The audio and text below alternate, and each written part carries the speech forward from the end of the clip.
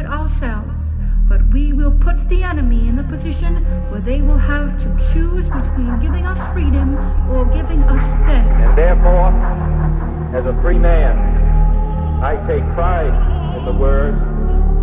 My Lord, I am the first accused. I hold the Live out the true meaning of its creed. The gap between the richest 10% and the poorest 10% of this country has widened. And the communist world. This nation will rise up.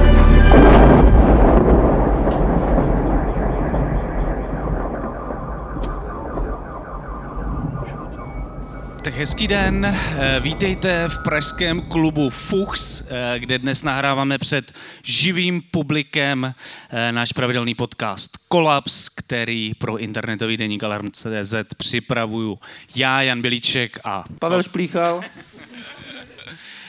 Dnes nahráváme v našem oblíbeném klubu Fuchs před živým publikem a zároveň budeme rozebírat jedno z nejdůležitějších témat dneška, protože zítra, tedy i pro posluchače následujícího podcastu v pátek 24.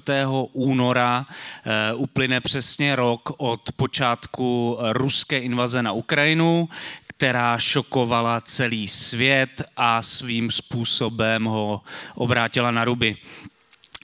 Právě o této události a dění v celém následujícím roce budeme dnes v Kolapsu live reflektovat s našimi hosty. A kromě lidí tady v sále bychom tedy rádi pozdravili taky posluchače tohoto dílu a diváky livestreamu, který možná sledují na našem FB. A děkujeme taky Fuchsu za azyl a vynikající zázemí a podmínky, včetně mikrofonu, a zároveň upozorňujeme, že hned vedle v klubu Bike Jesus začíná po skončení podcastu Benefice na pomoc Ukrajině s hromadou koncertů, takže můžete pokračovat po debatě tam. A v neposlední řadě za finanční podporu této akce děkujeme také Etnologickému ústavu Akademie věd. Tak to byl krátký úvod a teď už zpátky k tématu, protože jsem hodně zvědavý na to, kam se dnes společně dostaneme. Máme tady hned dva hosty, jednu hostku a každý jeden z nich by byl zárukou velmi silného rozhovoru. Ostatně každý z nich už byl jednou hostem našeho podcastu Kolaps samostatně. A tak trošku se bojím, co z toho vznikne dnes, když budou odpovídat všichni v jednom podcastu, ne zároveň najednou, prostě uvidíme, co se z toho vyvine. Každopádně bych tady rád přivítal politoložku, expertku na ruskou společnost a politiku a nově taky šéfku Českého centra v Kyjevě Terezu Souškovou. Ahoj, Terezo. Děkuji za pozvání.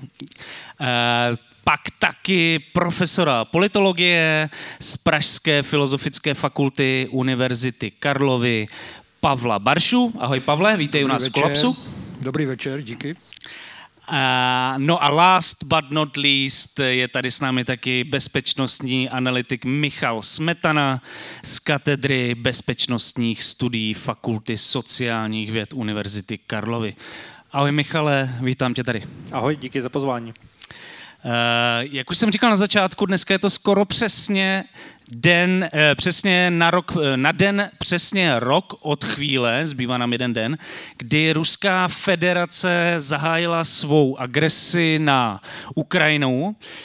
Zajímalo by mě, jestli se za tu dobu nějakým způsobem proměnilo vaše vnímání Ruska, Ukrajiny, jejich vzájemných vztahů nebo vztahu mezi Ruskem, Evropou a okolním světem. Dokážete něco takového vlastně pojmenovat?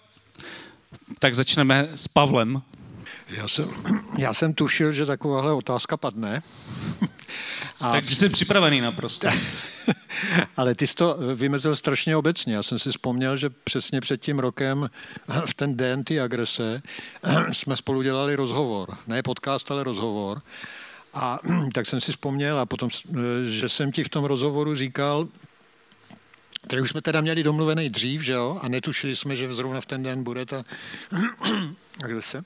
A já jsem tam vyjadřoval takový jako podívení těch, kteří si mysleli, že znají Putina a jeho taktiku a to, co si dovolí a co si nedovolí v různých situacích.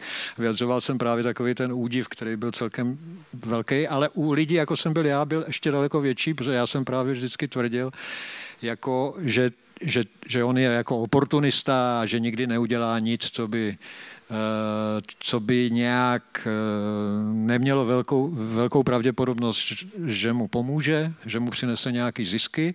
A v té chvíli jsem měl pocit, že udělal nějakou prostě ze svého hlediska vlastně hloupost, že začal nějakou válku, kterou nemůže vyhrát. A to jsem taky vyjádřil, pokud si vzpomínám v tom rozhovoru. A potom jediná věc, musím říct, z těch obecných věcí mě nic moc nepřekvapilo, ty jsi to říkala hodně obecně, ale co se týče té války, tak mě vlastně přišla jedna informace, a možná Michal to okomentuje, která mě vlastně překvapila, já jsem si ji přečetl až 3 měsíce po začátku té války, že vlastně CIA si taky myslela, že to je otázka několika dnů, na nejvýš týdnů, než se Putinovi podaří vlastně ten jeho plán, že skolí tu elitu, nahradí Zelenskýho a začne ovládat Ukrajinu. A to mě vlastně překvapilo, jo? Že vlastně a to bylo mimo jiné, to vysvětluje, proč Biden nabídl hned ten den Zelenskýmu, že ho vylifrují vlastně, že mu dají ten air taxi, jak tomu říkal. Jo? Tak to mě překvapilo, musím říct. Ten špatný odhad vlastně CIA. Je pravda, že my jsme se domluvili asi týden na ten rozhovor právě na čtvrtek, tehdy to byl, myslím, čtvrtek 24. února a pak jsme se spojili odpoledne a všechno bylo jinak. Myslím, že ten rozhovor měl být trošku o něčem jiným. Ale na rozdíl od tebe, Michala, to nepřekvapil ten vývoj, že jo? Ty vlastně i v našem rozhovoru v Kolapsu si říkal, že si očekával full scale invazi Ruska na Ukrajinu dlouhodobě. Takže tohle tě nepřekvapilo za stolik, taky najdeš tam něco jiného, co bylo pro tebe zvláštní, nový, jiný, než bys tak očekával? Takhle, já bych neřekl úplně, že dlouhodobě, řekl bych, že jako týdny před tou samotnou invazí už se to zdálo být jako výrazně pravděpodobnější varianta, že tohle skutečně nebude jenom nějaká jako malý posílení nějaký operace na Donbasu, ale že to bude něco výrazně většího, takže tomu jsem se překláněl, takže v tomhle ohledu to jako nebyl šok. Dokonce těsně předtím, já vlastně v akademickém výzkumu dělám výzkumy veřejného mínění, různě po světě děláme experimentální šetření a v té době jsem právě plánoval experimentální šetření v Rusku a právě jsme v tu chvíli viděli, že se k tomu skloní a že jsme chtěli na poslední chvíli se pokusit udělat nějaký rychlý šetření mezi ruskou populací, protože nám bylo jasný, že v tu chvíli začne válka, to všechno bude jinak a to se fakt jako stalo, takže dokonce ty data jsem získal fakt jako 2 dny těsně před invazí a bylo to jako jen tak a už jsme to v tu chvíli očekávali, takže v tomhle smyslu jo, ale zároveň byla tam spousta věcí, co ani já, ani většina jako kolegů jsme nečekali a to ten způsob, jakým Rusko tu operaci povede a to je vlastně ta věc, která ve finále jako Ukrajině pomohla nejvíc, protože vlastně to politické zadání bylo velmi v rozporu jak s těma vojenskými prostředkama, tak hlavně s nějakýma předpokladama, který evidentně ruský vedení mělo ohledně ruských schopností, ale i vlastně schopnosti ukrajinské rezistence, nějaké schopnosti se bránit, ohledně toho, do jaký míry ukrajinské obyvatelstvo vlastně podpoří tu ruskou invazi, kde bylo asi očekávání, že celá ta síť vlastně kolaborantů nějakým způsobem se zaktivuje, bude funkční. Ona ta síť existovala, ale z velké části se jí nepodařilo zaktivovat nebo střádat těch lidí, když viděla, že se to úplně nedaří podle plánu, tak prostě neudělala, co měla, nebo šla, to už teďka víme vlastně jako z řady dokumentovaných událostí, že řada potom Ukrajinců vlastně šla naopak nahlásit jako to, co se dělo. Takže vlastně v tomhle ohledu to skutečně ze strany Ruska bylo plánované, jak s tomu často vyspíváme, něco jako speciální vojenská operace, ze který se prostě pro Rusko, bohužel pro Bohudík, v nějakých ohledech stala válka. A Bohudík neříkám v tom, že samozřejmě ta válka je extrémně zničující, umírá u toho spousta lidí, ale vlastně kdyby Vladimíru Putinovi vyšel ten jeho plán, který byl naštěstí postaven na realistických základech, tak by to asi z jeho perspektivy proběhlo něco podobného jako 1968 v Československu, kdy skutečně během pár dní by se dostali vojáci bez nějaký velký rezistence rezistence do hlavního města, zjali vládu, změnila by se vláda, změnil by se režim, který byl naklonější Moskvě a to díky bohu nevyšlo. Takže ta ukrajinská rezistence je něco, co jako Vladimír Putin strašně podcenil, stejně jako reakci Západu a stejně jako přecenil schopnost ruských sil tou operaci. Takže tě vlastně překvapila ta nerealistická strategie Ruska a zároveň tvrdý odpor vlastně Ukrajiny, jestli to takhle můžu shrnout. To určitě jo, a když se podíváme na to, jak vypadá ruská doktrína, tak takhle Rusko nemělo začínat válku. Že? Kdyby jsme se podívali na to, jak Rusko by mělo vést válku, kdyby se řídilo vlastní doktrínou, tak tam na začátku vidíme vlastně několik týdnů strategických útoků pomocí raket. To, co možná trošičku vidíme teďka od září, ty útoky na ukrajinskou infrastrukturu, to by začalo úplně v těch počátcích, pak teprve po několika týdnech došlo k nějakému nasazení vojsk. A možná i ten plán jako udělat to na tak obrovsky rozsáhlé frontě v celika směrů s takovým množstvím vojáků zároveň taky nedával smysl. Takže tam jako Rusko samotný se odchýlilo od toho, co se samo učilo, jak vést jako válku a těžce na to doplatilo, protože Ukrajina ukázala, že je schopná se bránit. Já nevím, jestli tam ještě prostor pro Terezu, že by s námi se podělila o to, co se ve vnímání Ruska, Ukrajiny nebo vzájemných vztahů Ruska, Ukrajiny, Evropy z celého světa vlastně změnilo v jejím vnímání za ten rok invaze. Já bych ještě teda krátce to doplnila. V podstatě chci navázat trochu na to, co říkal Michal a co Pavel. Já si myslím, že si musíme uvědomit ta ukrajinská společnost, jak vlastně velkou proměnu ona prošla. A to je třeba věc, která mě překvapila. A my tam samozřejmě vidíme nějaký vývoj už od roku 2014, od anexe Krymu a ta společnost na to nějakým způsobem zareagovala, takže se vlastně, řekněme, dala dohromady, začala se aktivizovat a vlastně došlo tam k přeměnění toho, že ta společnost se stala ti lidé se stali občany, jo? Že ty občanské hodnoty, to vlastně vybudování té společnosti mělo vliv právě ta anexe. Do té doby to byla vlastně takovej stát, kdy občas se tomu říká, tak poslední zhasne. Jo, takový to, že vlastně kdo může, tak utíká na ten západ a domů se maximálně posílají nějaké peníze a vlastně ta Ukrajina tímhletím od toho roku 2014 procházela, ale vlastně to, čeho byla ta společnost schopná za ten poslední rok, je opravdu obdivuhodný.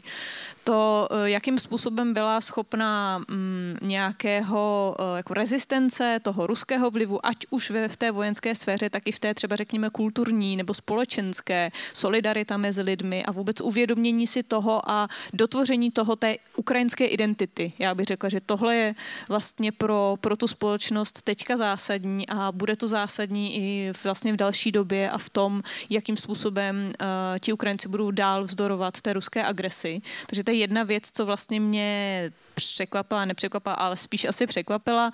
A druhá věc je vlastně solidarita Čechů a české společnosti s Ukrajinou a Ukrajinci.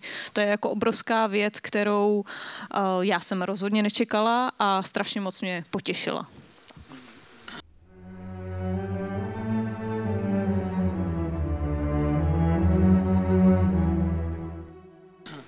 A teďka, kdybychom si, tak ta válka už trvá rok, tak kdybychom si to mohli trošku nějak rozdělit a začneme teďka u Terezy a uděláme to naopak, to kolečko. Vidíš, jaký byly pro tebe milníky v té války, kdyby si měl vybrat pár událostí, které vlastně to nějakým způsobem periodizují? Já musím říct, že ze svojí pozice teďka, co se podívám zpátky, tak asi milníky úplně nevidím. Já spíš na to hledím jak na milníky z té vojenské oblasti, ale tak jako, jak jsem mluvila o té společnosti a jak já hodně nahlížím na tu společnost, tak tam bych viděla právě nějaký kontinuální vývoj. Tam asi teďka nedokážu jmenovat milníky, takže bych možná dala víc prostoru pánům, aby nám k tomu řekli. Michale, ty vidíš nějaký milníky v tom vedení války? Jako pro mě ten první milník, co vlastně ten konec té první fáze je začátkem dubna to, že prostě Rusko se stahuje od Kyjeva, Sumy a vlastně začíná se soustředit prostě na Donbas jako ten hlavní cíl. To bylo prostě čemu říkáme, prostě ta bitva o Kyjev, bylo samozřejmě obrovský ukrajinský vítězství v tom smyslu, že prostě padla ta klíčová jako osa, která měla za cíl se dostat až do hlavního města a vlastně potom vidíme jako změnu povahy té války do značné míry. Tahle fáze potom končí někdy v létě, kdy vlastně jako kulminuje ta ruská ofenziva, kdy už prostě není schopná moc jako postupovat. Vlastně v tu chvíli tam začíná ta bitva o Bakhmut, která trvá vlastně až do teďka. Pak asi ten další jako velký milník je září loňského roku, kdy Ukrajina prostě využila toho, že na jednom úseku fronty prostě Rusko mělo vyloženě jako velmi malý počet jednotek z nízké kvality a podařilo se jí tam vlastně osvobodit velkou částí, teď už vlastně skoro celou Charkovskou oblast a vlastně celá ta fáze, kdy Ukrajina má iniciativu a podařilo se jí osvobodit i západní břeh Chersonu, potom končí někdy tak jako v listopadu a to, co vlastně jako zažíváme teďka po nějakém jako meziobdobí, je vlastně nějaká, nevím tomu, čtvrtá fáze z tohohle pohledu, kdy se Rusko vlastně snaží o obnovení nějakých ofenzivních operací, to jsme tady vlastně spolu rozbírali předtím na baru, kdy vidíme obnovení ofenzivních operací, které zatím nejsou asi z pohledu Ruska moc jako impresivní, ale každopádně Rusko je aktuálně ta strana, která má na Ukrajině iniciativu a do budoucna očekáváme, že a doufáme, že prostě i ta ruská ofenziva v nějaké fázi kulminuje bez toho, aby dosáhla těch svých cílů, což je dobytí v tom chvíli Donbasu a přijde řada na Ukrajinu. Já doufám, že budeme za chvíli pokračovat v té naší debatě, protože to je následující otázka, ale vlastně ještě bych rád slyšel milníky Pavla Barši úplného roku. Z hlediska, já bych spíš doplnil to z hlediska toho vztahu západu k té válce. Pro mě bylo podstatné, já si teďka nespomenu přesně ty měsíce, ale bylo podstatné, když se ty západní země rozhodly, Amerika myslím především, že dodá ty dělostřelecké systémy a potom byl klíčový okamžik před měsícem a půl, to rozhodnutí o těch tancích. To jsou, myslím, klíčové věci z toho důvodu, které vlastně ukazují změnu postoje toho západu. Zdá se mi, já nejsem teda expert na tyhle věci, na rozdíl od Michala, ale mně se zdá, že ze začátku tam byla obava, a taky se to explicitně říkalo, jim dávat Ukrajincům nějaké zbraně, které se dají použít k útoku a které by mohly zatáhnout vlastně státy NATO do války, která může mít nedozírný nukleární důsledky. Že?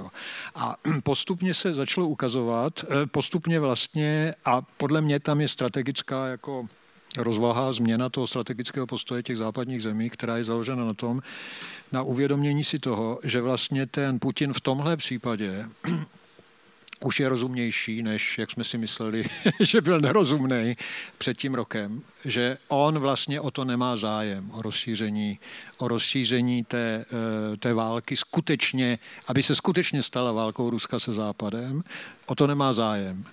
A to uvolnilo podle mě, to bylo poznání západních zemí, kterým uvolnil ruce, takže se přestali bát nějaké záminky ze strany Putina. A to si myslím byl rozhodující celkem, bude pravděpodobně celkem jeden z rozhodujících momentů ty války jako celku. Chtěl by to Michal nějak korigovat nebo doplnit tady tohle, nebo se stotožňuje s tím, že by to něco takového se mohlo jako na tým mezinárodním poli. Budeme pokračovat. Já jsem totiž, my jsme tady rozebírali to, že se hodně mluvilo o tom, že při výročí invaze 24. února nadejde nějaká velká ruská ofenziva, která se bude snažit jako zvrátit situaci na bojišti.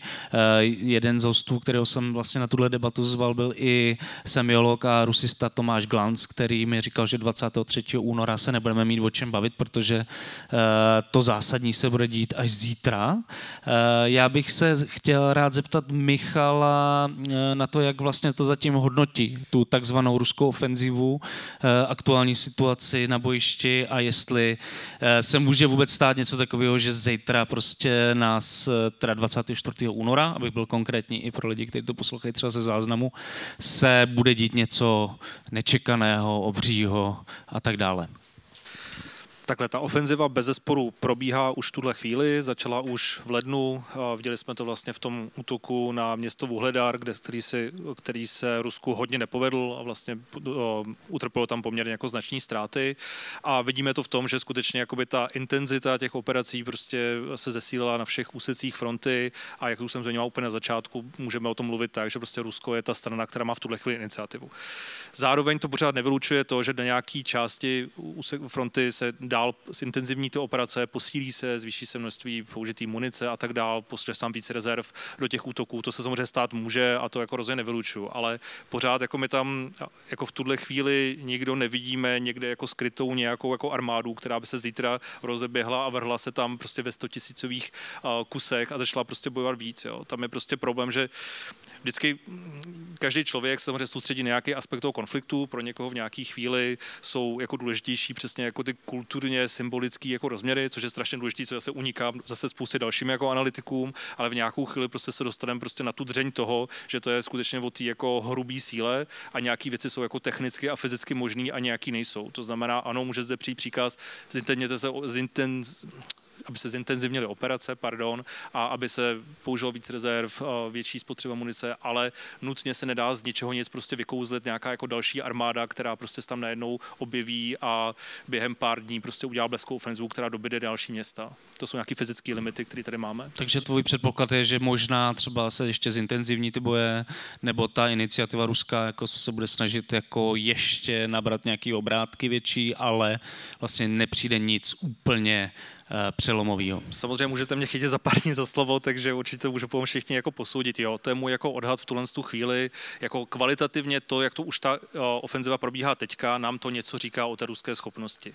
Jo, tady je prostě spousta věcí, které si musíme uvědomit, že na jednu stranu Rusko mobilizovalo, to znamená skutečně vyřešilo do značné míry ten problém, který mělo s nedostatkem té lidské síly jako na Ukrajině, což jí pomohlo třeba stabilizovat obranné linie. Ale jak vždycky říkáme, prostě útok je úplně jiná disciplína než obrana. Tam skutečně ta kompetence těch lidí, kteří potřebují, aby velili dobrý lidi, aby měli dostatek prostě kvalitní techniky, a aby měli dostatek jako munice všeho, je mnohem náročnější než ta obrana a tam jako Rusko naráží na nějaké jako limity, které tam prostě jsou a které vidíme už v téhle jako fázi. Takže určitě ještě můžeme se dočkat nějakých dílčích překvapení, ale hodně bych se jako divil, kdyby to bylo něco úplně až zase tak jako obrovského zásadního strategického. A teďka bych se ptal, Pavel Barša už o tom trošičku mluvil a že vlastně od začátku část těch debat, které se vedou o válce na Ukrajině, je o tom, jak je vlastně, kdo velí, kdo vlastně v Kremlu vládne teď, jak je na tom Putin, kdo kolem něj má jaký slovo a stále vlastně je to vedení dost netransparentní, nikdo úplně přesně neví, kdo za co zodpovídá. Dozvěděli jsme se po roce války něco víc tady na tohle téma? Jestli můžu, Pavle? Já ne. Tak já zkusím, ale jako to nejsou moje zjištění, jako máme nějaký jako report. One man show, jako. No, právě. Tak já to zkusím fakt jenom stručně, jo, že jako novinářský reporty, které existují, teďka vyšel krásný, velmi dobře ozdrojovaný, ne, že bychom ty zdroje viděli, ale jako minimálně z toho, co tvrdí, že ty zdroje jsou, článek ve Financial Times, kde se skutečně bavili s lidma, kteří jsou relativně blízký Putinově okolí, to mluví o tom, že skutečně to, co jsme předpokládali, že Putin i během covidu se stal mnohem izolovanější i dokonce než předtím a že ještě po zahájení té války je to skutečně jenom velmi malý okruh poradců, kteří k němu mají přístup a který nějakým způsobem ovlivňují ten jeho decision making, který tam aktuálně probíhá, tak to se asi můžeme vidět, takže skutečně ta izolace je velká a řada lidí, kteří třeba vidíme jako a známe jménem, skutečně nemají až zase takový jako přístup Putinovi a rozhodně ne ten přístup v tom smyslu, že by ovlivňovali to, jak se má jako chovat. A dokonce tam spousta jako zajímavých jako tezí o tom, že řada velmi vlivných lidí skutečně ho odrazovala aspoň do nějaký míry, co mohli, jako od toho, že to není zase tak dobrý nápad. Například FSB byla ta strana, která říkala, jo, pojďme to zkusit, prostě Ukrajinci to podpoří, budou vás tady vítat jako v ulicích jako osvoboditelé, máme tam velkou síť, co se ukázalo teda, že bylo jako nesmysl. Naopak ruská rozvědka trochu varovala, možná to není zase tak dobrý nápad, pak se ukázalo teda, kdo měl pravdu a tak. Ale říkám, to jsou jako dílčí věci, co já jsem sám četl, takže jo. Pavle, ty jsi ale říkal, že vlastně ze začátku si Západ nebo Spojené státy mohli myslet, že Putin bude chtít ten konflikt dál hrotit a ukázalo se ale, že nechce, tak jako jestli není víc nějakých takových jako pozorování, co se vlastně jako takový průzkum bojem? Já už si nevzpomínám přesně ty časy, ale určitě tam, že ten Putin celkem rychle začal naznačovat tu možnost toho nukleárního střetu a určitě my, co čteme jenom jako ty západní, že jo, máme jenom ty západní otevřený zdroje, tak jsme si všimli, že ten diskus byl hodně silný. Najednou byla taková jako, jo, nuclear war scare, jakože teda teďka jsme tady, jo, vzpomeňte si, bylo takový to, jakože všichni to začali srovnávat, vzpomínat si na tu kubánskou, krizi těch kubánských raket a tak dále. A to byl moment, jako, a potom on to udělal potom podle mě ještě několikrát a převládlo přesvědčení, že blafuje, že vlastně si to sám nepřeje. A podle mě tohle bylo rozhodující pro tu daleko, byť pořád Ukrajinci to kritizují, jak je to pomalý a váhavý, ale pro tu stále větší otevřenost to dávat mu zbraně, které ve skutečnosti už jsou útočné, jako ty tanky třeba. No jediný, kdo tady z nás čte asi ruskojazyčný zdroje Tereza, takže by nám třeba mě by třeba zajímalo, jak vlastně, jestli se nějak proměnilo i to vedení třeba ruské politiky a společnosti, jestli prostě tam Putin vládne jako autokratický jako vůdce, nebo je to nějaký komplexnější, nebo třeba už má někdo navrch, jaká dynamika tam je, jestli je možné něco takového pozorovat v ruské politice. V podstatě ten ruský režim, ten kremelský režim byl vždycky hodně uzavřený a vlastně i ti třeba investigativní novináři, třeba za všechny můžu jmenovat Andreje Soldatova, který má kontakty a hodně vidí do toho, jak ten Kreml vlastně funguje. Taky on říká, že je to čím dál tím těžší získat nějakou informaci nebo vůbec rozebrat se v těch vztazích, kdo na co má vliv nebo nemá, že se to vlastně tak strašně uzavřelo, že v současnosti není vůbec možné soudit, jakým způsobem to probíhá nebo neprobíhá. To znamená, že ta nejistota, kdo je vlastně v čele, jestli je to opravdu autoritář Vladimir Putin, který vydává ten příkaz a všichni ostatní poslouchají, anebo je to to, co se třeba v odborné literatuře víc nazývá jako takzvaný kolektivní Putin, jestli je to nějaký kolektivní orgán, který vydává ty rozkazy, nebo jakým způsobem je to víc tvořené nějakými ad hoc řešeními a tak podobně. Tak vlastně to, co jsme třeba před tou válkou nebo ještě spoustu let zpátky mohli celkem nebo relativně otevřeně pozorovat, tak vlastně teďka už není. Takže ta míra té nejistoty, jakým způsobem ten rozhodovací proces probíhá, je vlastně daleko větší. Co se týká nějaké percepce té ruské společnosti, těch Rusů samotných a té třeba mediální stránky, tak tam je to samozřejmě, pokračuje to kolečko, to propagandistické, to, co tam bylo vždycky, že vlastně Vladimir Putin je v čele všeho, on rozhoduje jako ten dobrý vládce, který má úplně o všem povědomí a o všem rozhoduje a je vlastně prezentován tímhletím způsobem a ti lidé tomu buď více nebo méně věří, anebo se nechávají přesvědčit, že je to vlastně takovýmhle způsobem. A je to vlastně nějaká představa, ještě bych dodala, která je žádoucí pro tu společnost. Takový ten silný prezident, silný člověk, silný lídr, který ví, co dělá a řídí to, má tu moc pevně v rukou. Michal se tady pousmál, tak by mě zajímalo, co se mu honí hlavou. Já jenom jednou větou, že údajně Lavrov někdy loni řekl, že Putin má jenom 3 poradce a to je Ivan Hrozný, Kateřina Veliká a Petr Veliký, takže asi tak. Taky hezký bonmot. Takže s tou ruskou politickou scénou to bude trošku složitější, koukám. No já jsem, protože s tím, co Tereza říkala, tak s tím souvisí otázka, která mě jako nejvíc fascinuje, ale to je i kvůli tomu, že hodně čtu jakoby ty, řekněme, dezolátský weby, ale oni tam obdivujou vlastně tu svobodu slova v Rusku, že tam je hrozně velká svoboda slova, oni říkají, že větší než u nás, ale tak to jen tak na okraj, ale zároveň i západní média, i český média hodně citujou různý ty váleční blogery, kritiky té války, kritiky postupu armády, občas i kritiky Putina. Jak je to v Rusku se svobodou slova, Terezo, teď? A mění se to třeba v postupem času? A je to jenom jako na oko nebo doopravdy? Tak přece jenom jako stejně, já myslím, že se furt nemůže používat slovo válka, ne? V souvislosti, tak to je docela... Zároveň to občas někomu uteče, ne? Občas to někomu uteče, ale můžeš jít taky, když ti to uteče, tak můžeš asi do vězení, no. Je to tak. Já si myslím, že když se vrátíme k svobodě slova, tak to asi nemá vůbec smysl komentovat svobodu slova v Rusku.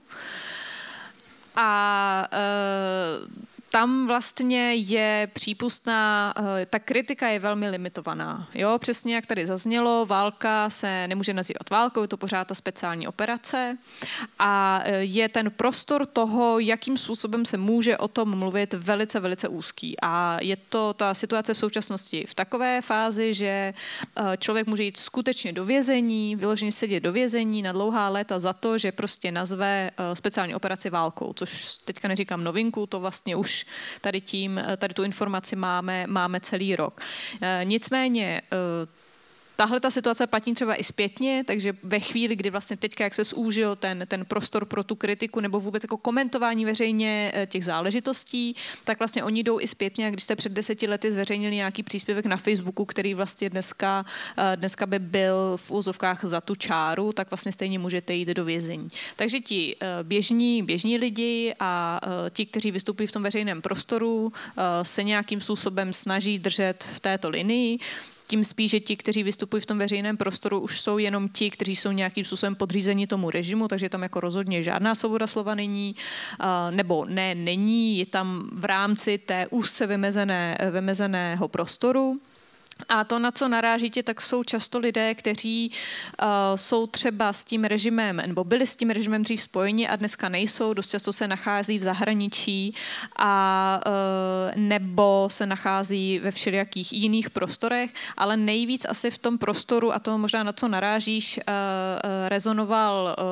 rezonuju příspěvek Igora Girkina, což je takzvaný Strelkov, což byl člověk takový, který prostě mimo jiné se účastnil obsazování Donbasu, anexe Krymu a je vlastně spolu zodpovědný za sestřelení toho malajsijského civilního letounu. A to je člověk, který otevřeně kritizuje válku nebo speciální operaci, ale za to, že ta ruská armáda postupuje moc mírně a že říká, že to není speciální operace, ale je to válka a jako válku bychom to měli nazývat a měli bychom postupovat ještě s větší radikálností a opravdu prostě vybombardovat, to jsou jeho slova, vybombardovat celou tu Ukrajinu, všechnu tu infrastrukturu a má vyloženě radost z toho, že to Rusko konečně došlo do té fáze, kdy začínají tyhle ty útoky.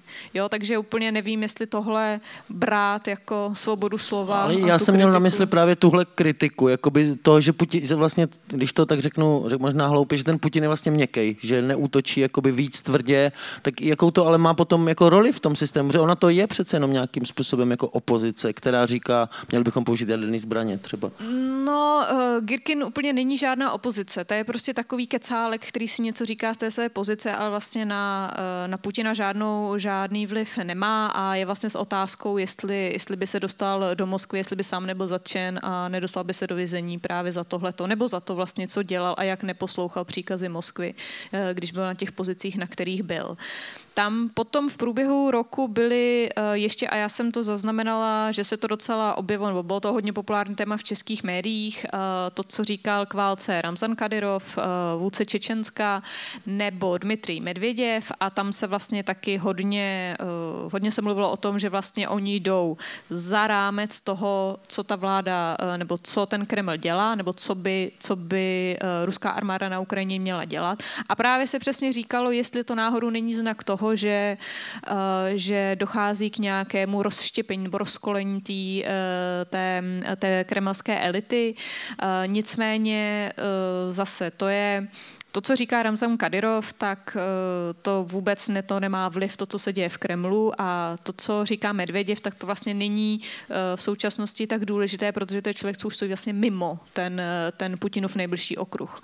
Medvěděv byl nějakou dobu prezidentem, chvilku to vypadalo, že by se vlastně mohl stát pokračovatelem, že by to mohl to žezlo převzít po Vladimiru Putinovi, jenže do té situace to nedošlo a on vlastně od té doby byl odsunut na okraj do nějakých okrajových funkcí, ale rozhodně nemá žádný, řekněme, přímý vliv na Vladimira Putina nebo nějakou silnou rozhodovací pravomoc, anebo to, že by vlastně jsme ho mohli považovat za nějaké paralelní mocenské centrum. Samozřejmě to jsou teda informace ještě jenom, že jsem tady říkala, jak vlastně o tom nic nevíme a teďka najednou tady předkládám nějaké teze, tak to jsou vlastně informace, které se sebraly z té situace předtím a teď teda spíš si můžeme říkat to, že nejspíš tam nedošlo k nějaké radikální změně a já bych to, jak čtu ta ruská média, tak bych to tam neviděla bych v tom nějakou vyloženě kritiku, která by třeba nám o tom mohla něco říkat. Já bych se pak vrátil ještě k Rusku a ruské společnosti, veřejným mínění a tak dále. Chtěl bych se zeptat Michala na to, jestli vlastně sledujete tady tyhle jako váleční blogery, ruský kritiky, ruský ofenzivy, jaký argumenty tam zaznívají, protože ono třeba na Twitteru, na Telegramu jsou různý kanály, ve kterých se prostě tyhle názory jako objevují velkým a zajímalo by mě, co se tam prostě objevuje nejčastěji. Ne, je tam toho spousta a s nějakým jako samozřejmě kritickým pohledem, který člověk potom má k tomu, že někteří lidi tam mají vlastní agendu, tak to může být i částečně občas zajímavý zdroj informací toho, co se reálně na té frontě děje, protože na tom Telegramu je prostě spousta lidí, kteří skutečně dostávají i zajímavé informace, jakkoliv to vždycky potřeba jako s hroznou rezervou. Jo? A to platí, což občas tam mimochodem platí o informování jako z ukrajinských zdrojů o tom, co se aktuálně děje na frontě. To tak je potřeba brát občas jako s velkou rezervou, protože tam samozřejmě je logická nějaká jako agenda zatím velmi, velmi často. Takže to je jeden bod. A co tam jako zaznívá, o něčem už mluvila Tereza a já bych možná dodal takovou, jako, že jedna věc je přesně taková ta být víc jako jestřábí, pojďme být ještě tvrdší. To jako tam samozřejmě jako slýcháváme z takový tý jako víc nacionalistický kliky, které máme, nebo z těch komentátorů, kteří jsou teda spíš ty tvrdší nacionalisti. Zaznívá tam ještě jedna jako zajímavá věc v tom, že jako velká kritika ani ne tak vůči Putinovi, ale třeba vůči ministerstvu obrany v tom, že prostě jako fakt informuje špatně o tom, co se děje a občas vyloženě zaváděným způsobem, jo? Že takový to přesně známe, že nevím, zase když vzpomenu třeba loňský září, jo, a ukrajinská armáda relativně překvapuje prostě ruskou armádu v Charkově, ty se musí hrozně rychle stahovat z města Izium a samozřejmě ministerstvo obrany čeká, nic neříká a pak řekne, to byl náš jako taktický ústup, jako podívejte se, jak jsme krásně nachytali, my se prostě velmi dobře stahujeme, že jo? A v tu chvíli na západě s tomu smějeme, protože víme, že to není pravda, ale v Rusku je to tak, že tam skutečně jako se zvedne kritika, to prostě není pravda. Pojďme si přiznat, že to byla prostě nekompetence, pojďme ty lidi, co to zkazili, prostě jako potrestat a pojďte se podívat a říkejte nám prostě pravdu, protože to prostě chceme slyšet. Jo? A to se tam opakuje v nějakých pravidelných intervalech i ten jako druh kritiky, který právě směřuje mnohem víc na to ministerstvo obrany, spíš než jako na Putina samotného. Nebo tady prostě v českém kontextu a v evropském kontextu se čas od času ozývají takové výzvy k podpoře ruské domácí opozice, k podpoře protiválečného hnutí a tak dále. Mě by prostě zajímalo, asi je to opět hlavně na Terezu, jak na tom vlastně ta ruská protiválečná opozice dnes je. Jestli vlastně třeba většina těch lidí je někde prostě v exilu, nebo jestli ještě někdo aktivní vůbec prostě v Ruské federaci. Tak obecně ta ruská protiválečná opozice je v současnosti buď v zahraničí, nebo je ve vězení a ti, kteří nejsou ve vězení a nejsou v zahraničí, tak jsou zalezlí, co nejvíc to jde a mlčí. A snaží se moc nevystupovat. Takže to máme vlastně takovéhle tři skupiny. Co se týká vlastně těch lidí, kteří jsou v Rusku, tak jako byly doby, kdy probíhaly poměrně velké, řekněme, protiválečné akce v Rusku. Nicméně ty represe byly tak velké, že to postupně vlastně byly zdecimovány. Spoustu lidí se dostalo právě do vězení. A teď nemluvím jenom o těch lídrech opozice, jako byl Navalný, Jašin, Karamurza a tak podobně. Ale jsou to vlastně i ti, kteří se nějakým způsobem snažili mobilizovat ty ostatní, psali nějaké výzvy, facebookové příspěvky, twitterové a tak dále. Takže vlastně tito lidé jsou ve vězení, kteří nejsou ve vězení, tak se snaží, aby se tam nedostali, takže většinou jsou izolovaní, nebaví se s nikým a třeba i já, co jsem se ještě po začátku války, řekněme prvních pár měsíců s někým mohla bavit přes nějaké opravdu bezpečné kanály, tak vlastně postupně tyhle ty informace začaly vysíchat, protože ti lidi se vlastně báli i cokoliv vůbec psát, nebo si volat, nebo si právě volat s někým z zahraničí, z Evropy a tak podobně. Můžu potvrdit, já jsem vlastně po začátku invaze psal kamarádovi Iliovi Budrajskisovi z Moskvy, jestli neuděláme rozhovor, protože on prostě byl dlouhodobě kritik levicový, teda kritik Putina. A on říkal, no možná později, pak už jsem o něm neslyšel a teď jsem zjistil, že učí snad na New York University nebo něco takového, že vlastně vyplaval až díky tomu exilu. Je to tak, takže spousta lidí vlastně už řekněme, odešlo nebo postupně jako odcházelo z toho Ruska do zahraničí, ale vlastně ve chvíli, kdy odejdete do exilu, tak už nemáte moc vliv na ty události doma a teďka vlastně byl teda asi největší exodus všech těch, řekněme, jakýmkoliv způsobem opozičně naladěných lidí nebo těch, kteří si řekli prostě už dost a už na to dál nemám a prostě půjdu do zahraničí. A souviselo to teda s tou mobilizací, nebo co byl ten hlavní jako impuls pro tu poslední vlnu exilovou? Ono to šlo v několika vlnách. První samozřejmě byla válka na Ukrajině, protože i tak po všech těch skutečnostech, co se v Rusku děli, tak tam ještě pořád zůstávali někteří lidé, kteří měli pocit, že něco zmohou proti tomu režimu, že ta práce má smysl. To možná bych tady zmínila soudní likvidaci největší ruské organizace lidskoprávní Memorial. Možná si vzpomenete, že Memorial dostal teďka Nobelovu cenu za mír spolu s ukrajinskou společností, ukrajinskou lidskoprávní společností a běloruským disidentem. Tak to je vlastně organizace, která byla v prosinci soudně zlikvidovaná, která představovala opravdu velkou síť, řekněme, opozičně naladěných lidí a zvlášť nejenom v Rusku nebo v Petrohradě, ale i v těch regionech. A vlastně tahle ta společnost byla zlikvidována, její příslušníci byli pronásledováni, takže oni vlastně začali, já bych řekla, že tohle byl ten jako první exodus, ta první vlna. Memorial vlastně jejich následovníci nebo různí lidé, kteří se na té činnosti podíleli a to opravdu se jedná o tisíce a tisíce lidí. Potom samozřejmě začátek války, kdy to byla poslední kapka pro spoustu těch Rusů, kteří si řekli prostě teď už dál to nemohu dál snášet a odejdu. A třetí asi taková pomyslná vlna byla samozřejmě s tou mobilizací. Ale tam s tou mobilizací zase v té době, kdy ona byla vyhlášená, tak těch opravdu opozičně naladěných lidí už v tom Rusku bylo minimum. Ty odešli do té mobilizace. A s tou mobilizací vlastně začali masově utíkat úplně všichni, tedy muži, kteří byli v tom mobilizačním věku.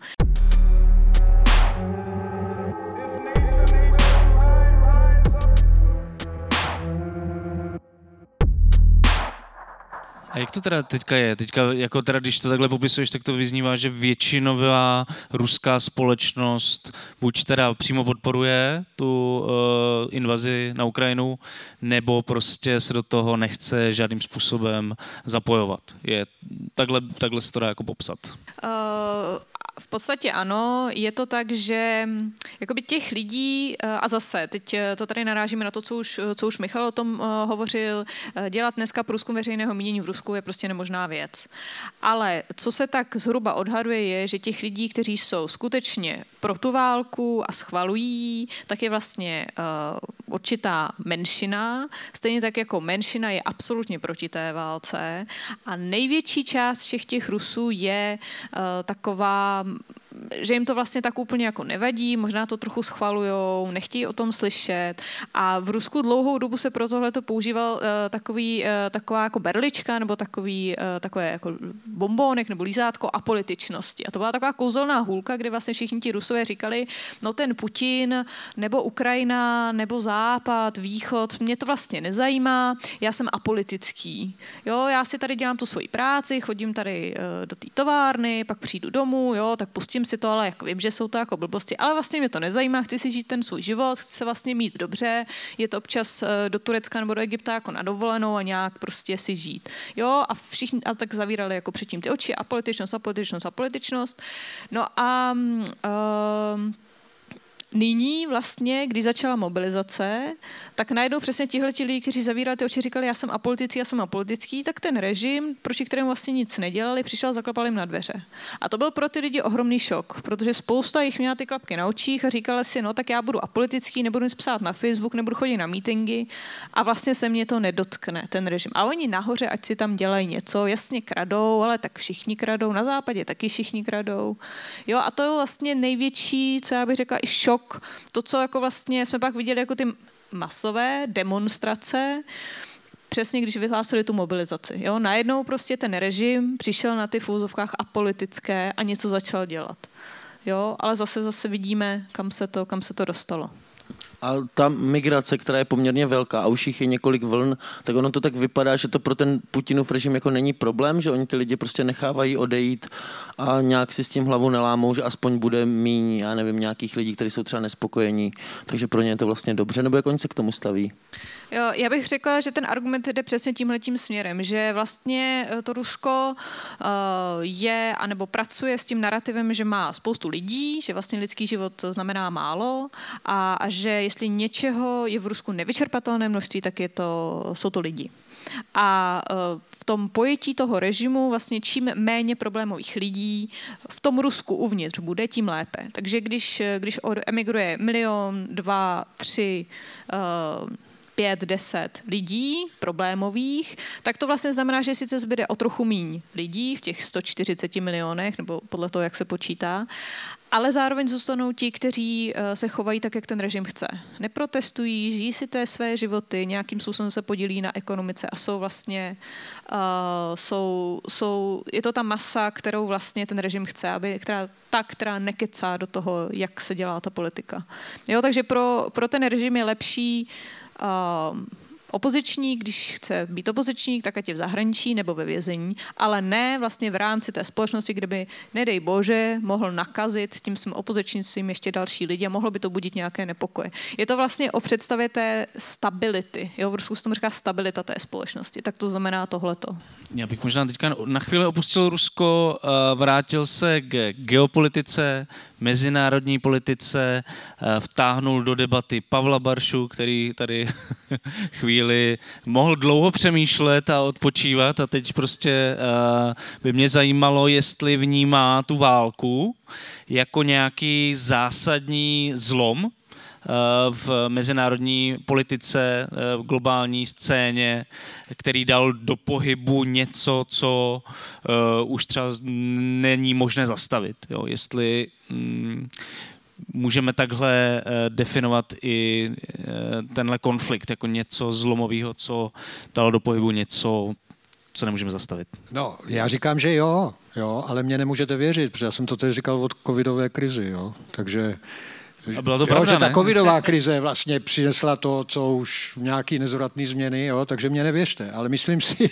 Když přinesla, když to je pravda, ne? Myslím si, že protože ono potom většina těchto věcí, těch přelomů, jo, se říká vždycky zpětně, když vidíme už ten větší část té minulosti, jo, a vidíme, jako co se skutečně stalo, tak potom a stejně i tak jsou ty přelomové roky otázkou často jako rozhodnutí nebo nějaké konvence, jo, že budeme říkat, že ten přelom byl rok 1914 nebo rok 1918. Rozumíš, jo? Že jako vlastně je to otázka toho, jak se na světě. Ale já si myslím, z hlediska vlastně toho mezinárodního řádu, že to je jako z hlediska specificky toho geopolitiky globální a mezinárodního řádu, že to je jako nepochybný, že to bude předěl. A v tom smyslu, že se třeba, já nevím, jak to vnímáš, jestli se vytvořila nějaká aliance prostě Ruska, Číny, že se nějak ten jako geopolitický prostor nějak víc parceluje na nějaký bloky prostě mocenský, nebo v jakém smyslu? Jasně, přesně. Už ta covidová krize vyhrotila vlastně vztah Ameriky k Číně byl vyhrocen už předtím, ale vztah Evropy k Číně se vyhrotil, samozřejmě mluvíme, jak když říkám Evropa, tak tím myslím EU, mluvíme o 27 zemích, který mají různý politický proudy, takže to jsou generalizace. Ale je fakt, že ta Čína byla až do té covidové krizi, že ta pozice průměrná těch evropských zemích byla daleko umírněnější než ta pozice, která v podstatě, kterou vyjadřoval Trump už před tou covidovou krizí a kterou přebral ten Biden. A ta covidová krize tu Evropu dostala blíže Americe už v té chvíli. A to byla jedna změna.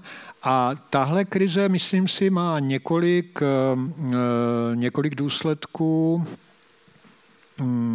Jednat bych rád zpochybnil trošku ten výklad, který vidí právě v tom nějakou jasnou bipolarizaci toho světa, jakože teda ta Čína teďka pomáhá Rusku a spolu tedy s Iránem teďka vytváří vlastně jakýsi blok těch autokracií, které budou stát proti tomu svobodnému světu. To je jakýsi diskurs, který zaznívá často z nejvyšších míst. Jo? Biden třeba občas má tyhle formulace, ale samozřejmě i evropští představitelé, i naši představitelé. Já rozumím tomu, proč to ti politici říkají, jo? Já je za to nekritizuju, ale z hlediska analytického, protože jsme přece jenom v krajní situaci a je třeba ty slova zároveň působí jako nějaký zbraně, jo? Ale z analytického hlediska je dostatek už dost důkazů, i když teď zrovna je to trošku stekutělo v posledních týdnech, takže uvidíme, zdá se, že Čína se chystá ke změně, nebo alespoň teda Blinken vyjádřil ten názor a myslím si, že oprávněně, zdá se, že to má podloženo jako nějakými zprávami jako věrohodnými, že je možný, že ta Čína začne to Rusko podporovat víc, než ho podporovala, ale je taky možný a podle mě pořád stále pravděpodobnější než ta první možnost, že zůstane v té pozici a ta pozice není pozice vojenského spojenectví. Pozor na to, jo?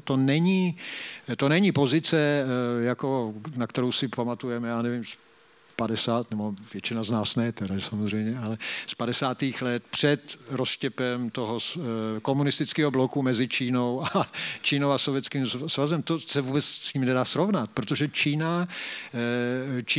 Čína z hlediska čínského zájmu a čínského vidění světa, ta válka ji ohrožuje. Čína je spojená s globalizací, jo, s integrací do globalizovaného světa a s neoliberální globalizací, nebo s tou postfordistickou globalizací posledních 40 let. Její úspěchy, její pozice v tom mezinárodním systému, její síla je daná tímhle. Jo? A tohle se ohrožuje. Jo? Tím taky Blinken hrozí. Tím, že ve chvíli, kdy oni začnou a ví, že hrozí přesně na tom místě dobře, kterého se ti Číňani obávají. Jo? Že když by začali dodávat zbraně tomu Rusku, nebo něco, co by se dalo pochopit nějak otevřeněji, oni pravděpodobně dodávají věci, které jsou dvojího použití a tak dále, to je jako jasný, ale nedělají to zatím otevřeně. Ve chvíli, kdyby se to stalo otevřenou hrou, tak by na ně mohly, na ty firmy jejich a tak dále, dopadat ty druhotné sankce a to by je mohlo výrazně poškodit Číňany. Takže to je jedna věc, která se nestala, ale o které slyšíme, že se stala, je jako bipolarizace globálního světa. A myslím, že Čína a Rusko zůstávají dva oddělení hráči. Prosím? Můžu potom jenom doplnit si Číně. Jo, já myslím, můžu skončit, jako, já toho mám víc, ale přerušte mě klidně. A není v moci Číny tu válku ukončit, pokud by se zachovala třeba podobně jako Západ? Myslím si, že není, protože oni to třeba teďka jako naznačují, že mají nějaký plán na Mnichovské konferenci, to řekl ten jejich představitel a tak dále. Já předpokládám, že není, že ti dva hráči, ten Xi Jinping a Putin, jsou relativně nezávislí jeden na druhém, že tam pravděpodobně existuje napětí, pravděpodobně čínský prezident nebyl moc šťastný z té války, ale zároveň to nedá úplně najevo, že jo. Mají takovou tu neutrální pozici, že jako, ale zároveň není v jejich moci toho Putina přesvědčit, aby to zapíchl. To si myslím není. Ale můžou na něho nějak tlačit. Uvidíme. Já myslím, že teď se rozhoduje o nějakém dalším vývoji té situace. Zároveň asi Putin před tou samotnou invazí Čínu osobně informoval o tom, že se bude něco takového dít, takže to taky zase naznačuje tomu, že možná ty vztahy jsou trošku užší, než naznačuješ ty? Jo, ale zároveň bych chtěl, a druhá věc, kterou jsem ještě chtěl říct, že proti té bipolarizaci, jo, jde taky to, že spíš ta analogie než se studenou válkou. Takhle, ona ta analogie s tou studenou válkou, když se díváme čistě ze středoevropského hlediska, tak není úplně mylná, protože ona je to nějak podobný z hlediska středoevropských zemí, jo, který cítí jako bezprostřední ohrožení vlastně tím Ruskem a tak dále.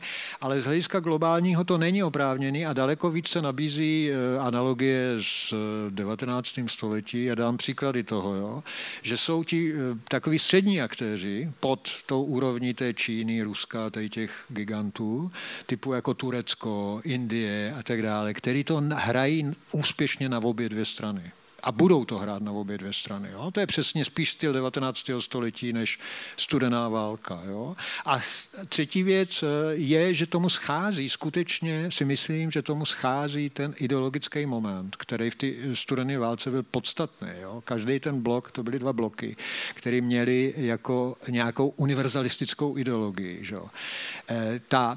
To, co říkají ti politici jako Biden a ti evropští někteří, že to je spor autokracie s demokracií, je prostě absurdní, protože my první, co Američani udělali po vypuknutí té krize a domyšlení těch energetických dopadů, například začali normalizovat vztahy s Venezuelou, aby měli ropu z Venezuely. My jsme hned jeli do Kataru a tak dále. To znamená, vůbec nemají ti západní politici žádný inhibice navazovat, brát tu ropu od naprosto od autokratických režimů. Jo? Takže je to jenom taková kouřová ideologická No to vypadá, že žádné jiné jako tu ropu nemají, bohužel. Ano.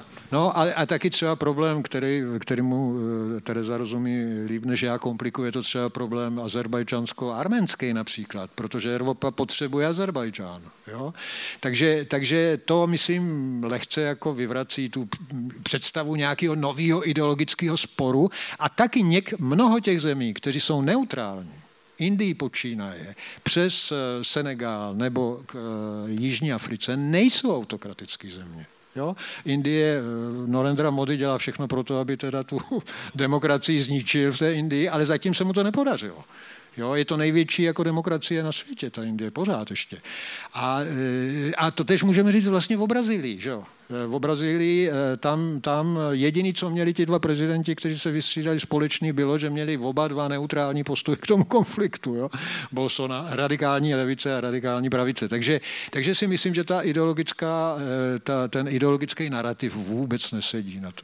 Mě by zajímalo, jestli třeba Michal Smetana, když pozoruje tu válečnou situaci, jestli se tam něco z toho, o čem mluvil Pavel Barša, jako nějak projevuje. Jo? Jestli prostě můžeme pozorovat právě nějakou podporu ze strany Číny.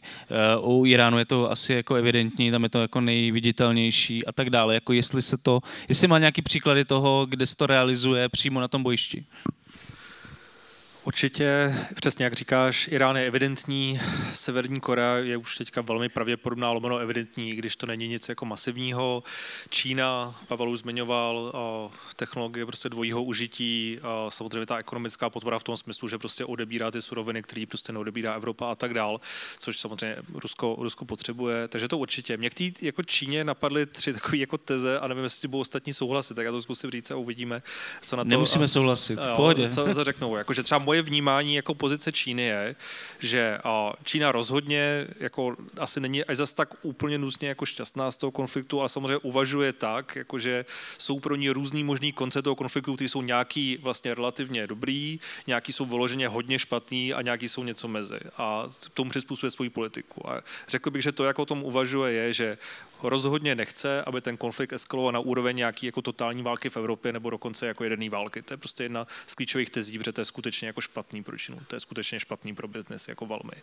Jo, druhá teze je, že chce, aby z toho Rusko jako vyšlo ideálně oslabený a víc závislý na Číně, ale rozhodně ne na kolenou a rozhodně ne prostě rozpadlý. Zase velmi jako špatný, ale ta varianta, že bude Rusko oslabený a bude velmi závislý na Číně, je vlastně relativně dobrá a to se aktuálně děje. Ta dynamika k tomu jako velmi směřuje. A třetí je, aby z toho Západ nevyšel jednotnej, posílený, totálně prostě přezbrojený, ale ideálně nějakým způsobem nakonec jako vyčerpaný a rozpolcený třeba názorama na to, jak se má jako postupovat.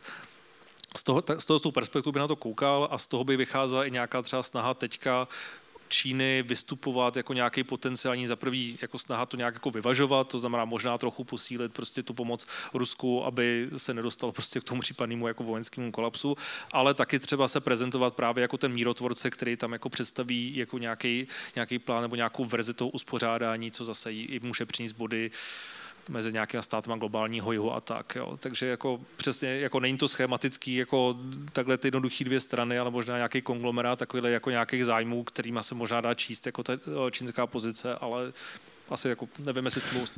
Co Pavel Barša, souhlasí? Souhlasím. A dodal bych ještě věc, která tady napadla, já jsem to zmínil jenom, nebo že zmínil jsem ty země některé. To, co ta krize ukázala nebo prohloubila, nebo asi ten příkop už tam byl předtím, je tam dlouhodobě, ale teď na jeho noho vidíme, je právě ten příkop mezi Západem a tím globálním jihem, nebo velkou částí globálního jihu, jo, jakkoliv ty generalizace jsou samozřejmě vždycky jako schematicky, ale velká část toho globálního jihu, včetně těch demokratických zemí, v Africe třeba, udržuje, nebo i v Ázii si udržuje jakou odstup od toho a samozřejmě to má historický kořeny, že byli kolonizovaní, že evropskými zeměmi a posléze teda zažívali nějaký takový ekonomický neokolonialismus Spojených států v těch posledních 40-50 letech. A potom vidí taky u toho Západu, ať už právem nebo neprávem, ten dvojí metr, že když se něco děje, když nějaká země dlouhodobě okupuje nějakou jinou zemi a je to zrovna spojenec Západu, tak to Západu a Spojeným státům nevadí. Jo? A dokonce vetuje třeba ty případné rezoluce v té Radě bezpečnosti, které by tu zemi odsoudili a v tomhle případě najednou dělá, jako, že se děje něco tak velmi světoborného, že někdo něco... A plus samozřejmě taky takováto pokrytectví s tím, jak se říká, pořád opakuje, že jako ten Putin udělal něco, co nikdo z nás nikdy neudělal, že jo, a všichni víme, že to není pravda, že jo, že to Američani udělají taky, že porušili mezinárodní právo, okupovali nějakou zemi bez protiprávně, že jo, proti mezinárodnímu právu, nebo bombardovali Jugoslávii protiprávně a tak dále. Takže a druhá tady skončím možná. Můžu jenom v krátkosti, já bych chtěla vlastně navázat na to, co říkal Pavel Barša, že vlastně my máme tady v Evropě a v Česku vlastně pocit, že je to obrovská věc, ta válka. Žijeme tím každý den, máme to každý den v médiích a nebavíme se skoro o ničem jiným. Ale vlastně, jak se posouváme do těch jiných regionů, tak ty to tam tak vlastně ostře nevnímají a berou to jenom jako další konflikt z mnoha, který vypuknul, bude a pak skončí a vlastně pro ně se moc nezmění. A teďka třeba mluvím o Jižní Americe, nebo zrovna ta Indie, nebo jsou země přesně jako Turecko, který vyvažují tu podporu a vlastně snaží se v tom vytřískat něco pro sebe. Ale ještě k tomu bylo zajímavé, už jsme to tady nakousli, Arménie a Azerbajdžán. Tam já si myslím, že na tom se může krásně demonstrovat to, jak vlastně některé země na to nahlíží. A třeba ta Konkrétně Arménie, vlastně když celá ta válka vypukla a Západ vlastně začal velmi otevřeně podporovat Ukrajinu, všude prostě byly ukrajinské vlajky, tak Arméni vlastně, jejich reakce byla, že byli naštvaní, protože oni tam taky měli přednedávnem válku. Taky se dožadovali vlastně ochrany té Evropy nebo pomoci Evropy a Ameriky před tím agresorem, kterým byl Azerbajdžán, šlo o spor o Náhorní Karabach. A Evropa vlastně z jejich pohledu je nepodpořila a z jejich pohledu se vlastně teďka na Ukrajině děje to samé, co se jim dělo s tím Azerbajdžánem. Ale teď je rozdíl, že ta Evropa vlastně a Spojené státy podporují, dokonce posílali zbraně na tu Ukrajinu. A to bylo něco, co nedělali, neposílali zbraně Arménům. A oni vlastně jsou strašně naštvaní. A mají teďka pocit, že vlastně celá tato lidskoprávní agenda a občanská společnost, demokracie, spravedlnost, že to je vlastně takový jako velký balonek, který teďka byl propíchnutý a že je to vlastně jenom jako blamáž. Jo? A to je vlastně teďka celá ta jejich reakce na tuhletu situaci.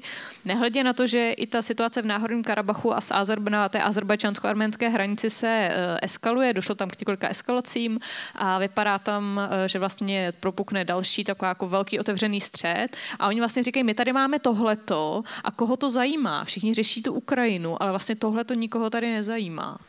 Takže jenom doplnění. Tak, a už taky končím. Ještě tady k těm změnám v mezinárodní politice bych se zeptal že se hodně mluví o sjednocení Západu, sjednocení, řekněme, i Evropy, Evropské unie, tak jsem se chtěl zeptat, jaký může mít válka na Ukrajině dopad na Evropskou unii.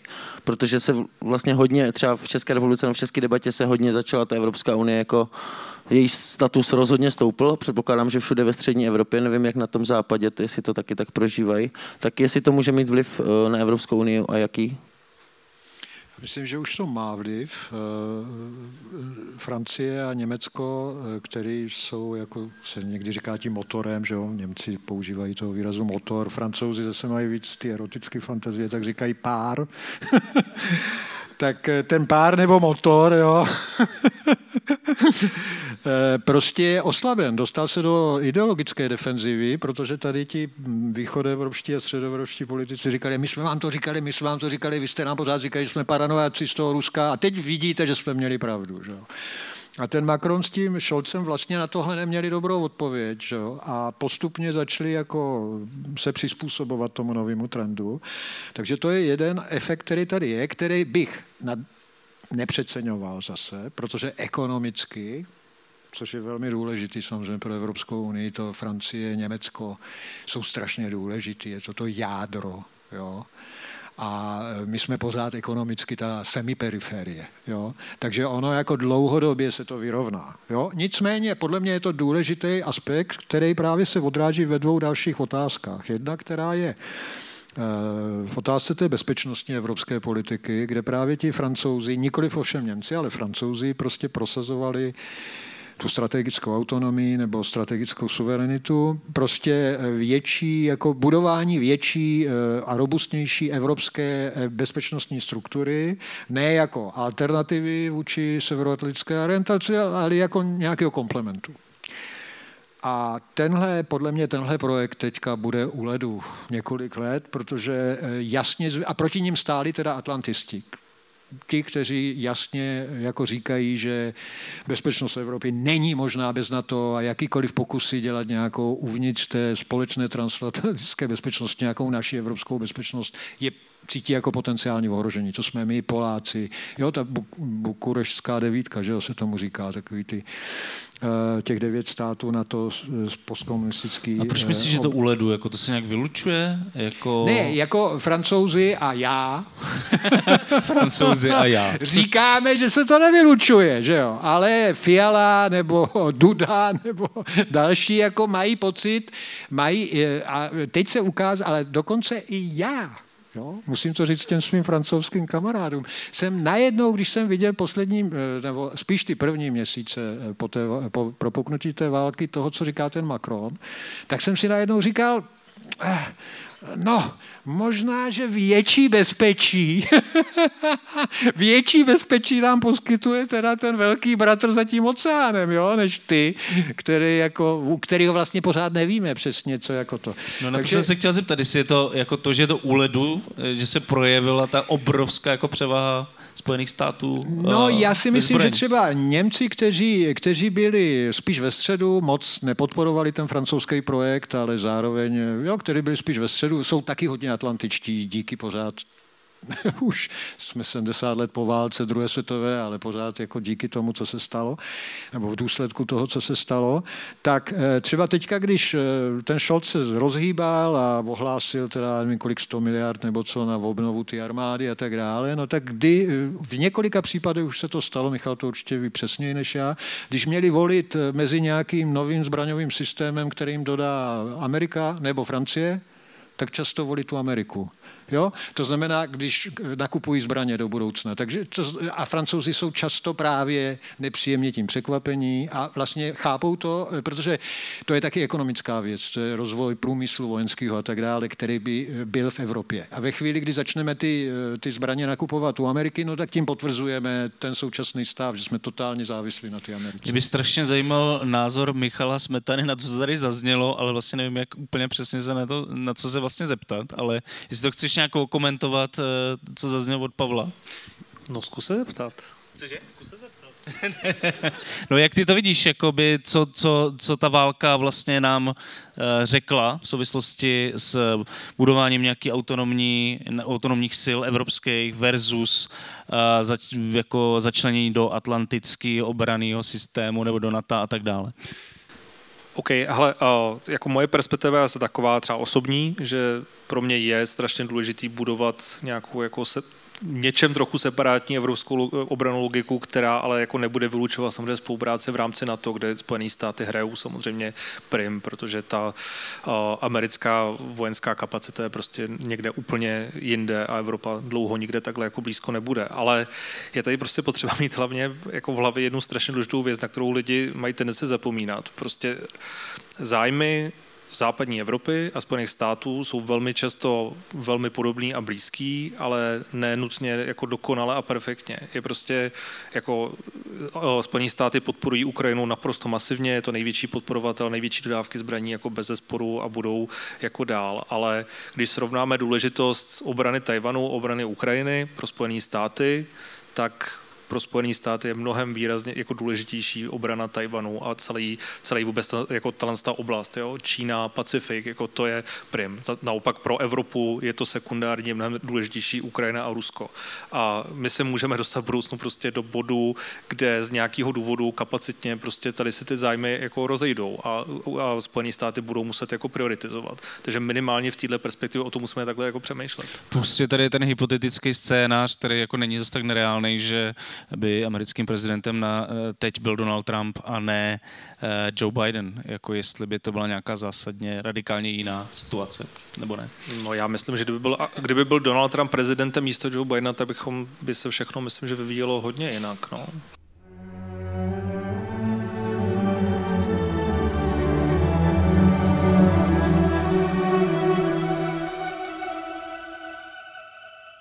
Pořiďte si knihu Piko v našem e-shopu e-shop.deníkalarm.cz.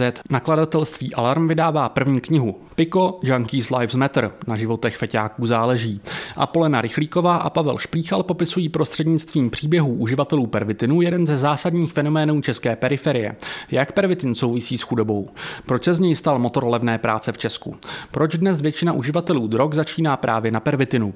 Svůj výtisk s autorskými ilustracemi Tomáše Motala si pořiďte v našem e-shopu e-shop.deníkalarm.cz.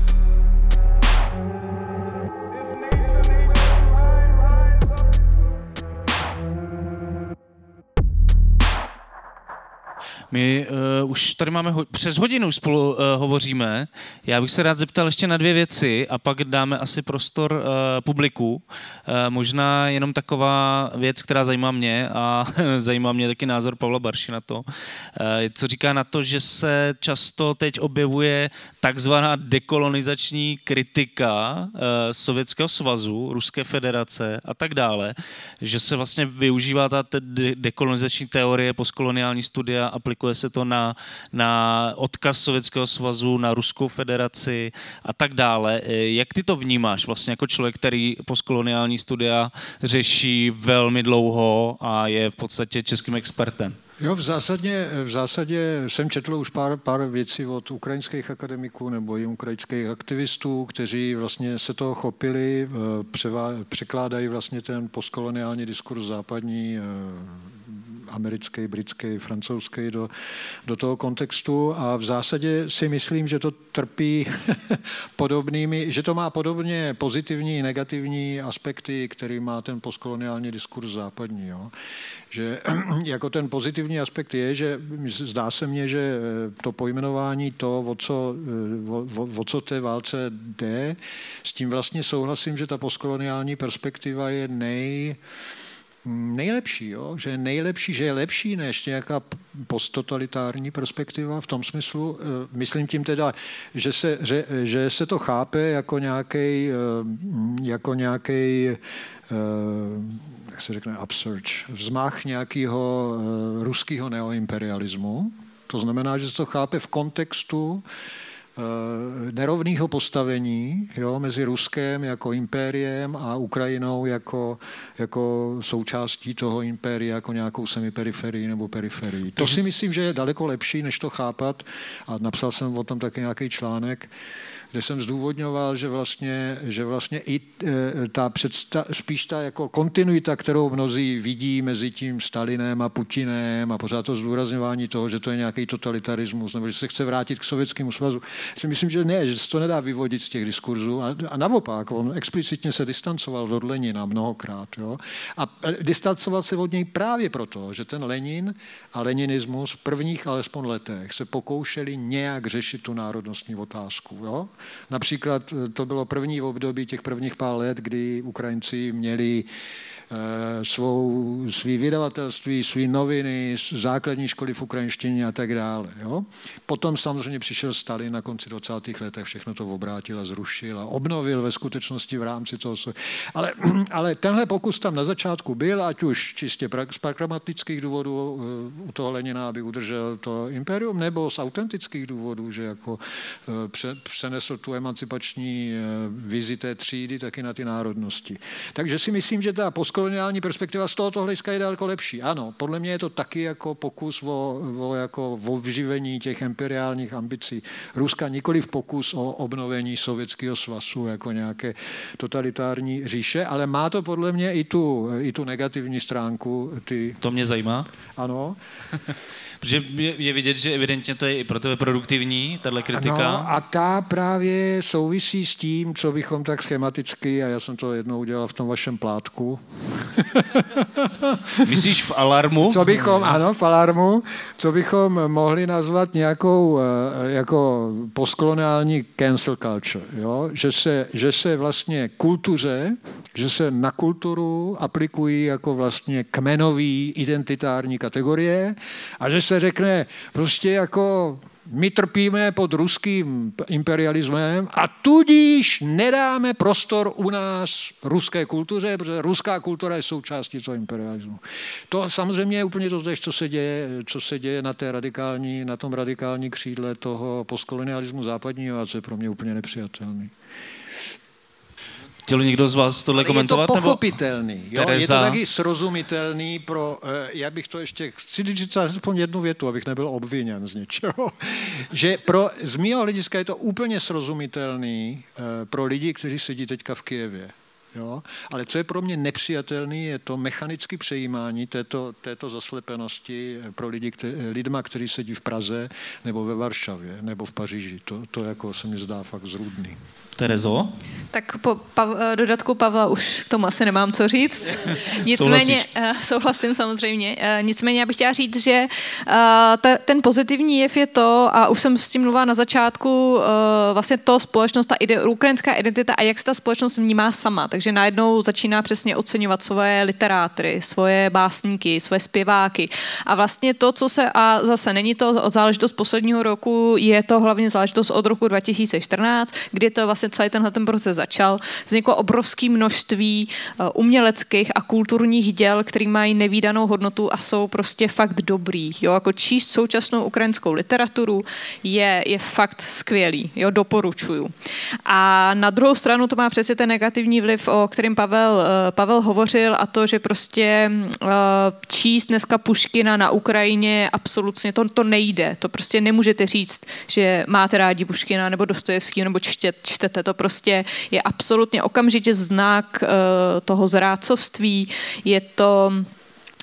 A teď se to jako nevztahuje jenom třeba na autory. A teď už jako je vlastně úplně jedno, nebo na obsahu těch děl už nezáleží, jestli byli proukrajinští, nebo nebyli, nebo považovali Malorusko za podřadný, nepodřadný, vesnický. Vlastně už nejde o ten obsah, jde o to, že je to vlastně součást toho ruskojazyčného prostoru, té ruské kultury, která prostě teďka není žádoucí. Týká se to ale i třeba ruštiny, jakožto jazyka, kdy ukrajinštině velký množství Ukrajinců hovoří a jejich primární jazyk je ruština a myslím si, že bych tady mohla hovořit dlouhé hodiny o tom, jaký je vztah těch dvou jazyků, ale vlastně je tam to, že ta ruština je prostě, jako dneska nelze mluvit rusky ve veřejném prostoru. Jo, jde hovořit s jednotlivcema, domluvit se na tom, ale vlastně jako přijít někam do obchodu, začít mluvit rusky, což byla úplně běžná realita. Naopak před tom roku 2014 ta ruština byla, nebo ještě trošku víc zpátky, řekněme 90. léta, prvních 10 let v novém tisíciletí, ta ruština vlastně byla dlouhou dobu považována za takový jako vyšší jazyk než ta ukrajinština. Jo, ta ukrajinština byla taková považována za ten jazyk té vesnice. A vlastně tohle to se tam úplně radikálně proměnilo. Jo, takže vlastně přesně to sebou nese nějaké pozitivní jevy, ale zároveň i nějaké negativní a zároveň absolutně souhlasím s tím, že je to strašně pochopitelného prostě pro lidi, kteří na té Ukrajině jsou a padají na ně ty bomby. Tam prostě nelze, my si to tady v Praze prostě můžeme říct, že to chápeme a že ta situace je taková, ale před ten člověk, který sedí v tom krytu a padají na něj ty bomby, tak to je prostě absolutně pochopitelný, co on si myslí. Já jsem říkal, že bychom to měli pomalu směřovat ke konci, ale bojím se, že tahle otázka nás tady zdrží ještě dlouho, která přijde teď, protože mě zajímalo, nemůžeme to asi pominout, jo? Že vlastně v posledních měsících se objevují jak v českém kontextu, tak třeba v německém kontextu takzvané mírové iniciativy. Jak je vlastně v tom aktuálním nastavení chápete vy? Jo, je vůbec možné za současného stavu jednat o míru? Co by to znamenalo? Případně, jaký jsou vaše kritické poznámky tady k těmhle jako iniciativám? Tak jestli můžu, já začnu a budu krátká. Z hlediska té svojí specializace a toho svého regionu, tak pro Ukrajince a pro Ukrajinu dneska jako jednání o míru je absolutně tabu. To je něco, co jednání o míru lze ve chvíli, kdyby to znamenalo obnovu celistou teritoriální Ukrajiny, to znamená jak Donbas, tak Krym. A to vlastně je taková situace, kdyby v Rusku musel být nějaký převrat, nebo by se tam muselo vyloženě něco stát. Takže pro Ukrajinu to v současnosti absolutně není otázka. Jinak, prostě takhle. A předávám slovo dál. Tak třeba to nebude tak dlouhý. To tak... nikoho nezajímá, nebo? Michale, jak ty to vnímáš, jako vlastně tady tyhle iniciativy a vůbec tu debatu o míru v této konkrétní situaci?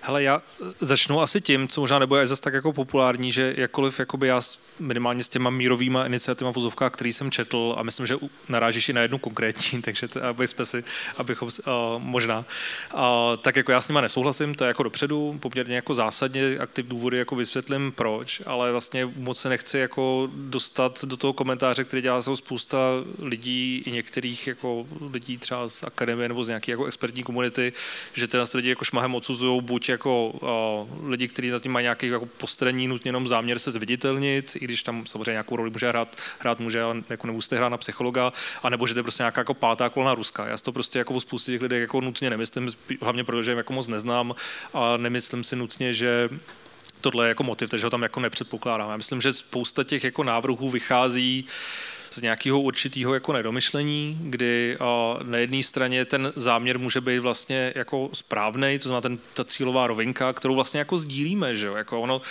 Tereza správně říká, že jako nepadá, jako že není jako diskuze o míru, nebo že to je do nějaký míry tabu, ale jako zároveň jako ta konečná jako cílová rovinka je stejná, že jo, každý Ukrajinec si přeje, aby na konci toho byl mír, přeje si to Západ, přeje si to jak jako voják na frontě, tak jako ten člověk, na kterého padají ty bomby v tom krytu, že tohle tabu samozřejmě není, jo. Takže v podstatě není rozhodně tabu se bavit jako o míru, o té cílové rovince, to jako sdílíme všichni, ale je problém, jak se k tomu jako dostat. A ta teze, kterou mám já, je, že když padají některé ty návrhy, typu přesně ta jako poslední mírová iniciativa tady jako v Čechách, která rezonovala českýma médiema, tak jako ty jejich návrhy podle mě a podle toho, co nás učí prostě teorie mezinárodních vztahů, strategický studia a spousta dalších disciplín, kterým se já a další lidi se prostě věnujeme, jako k tomu míru s velkou pravděpodobností nepovede, naopak to potenciálně povede k mnohem horšímu jako výsledku a možná i k mnohem jako větším obětem. To je jako ta základní jako premisa.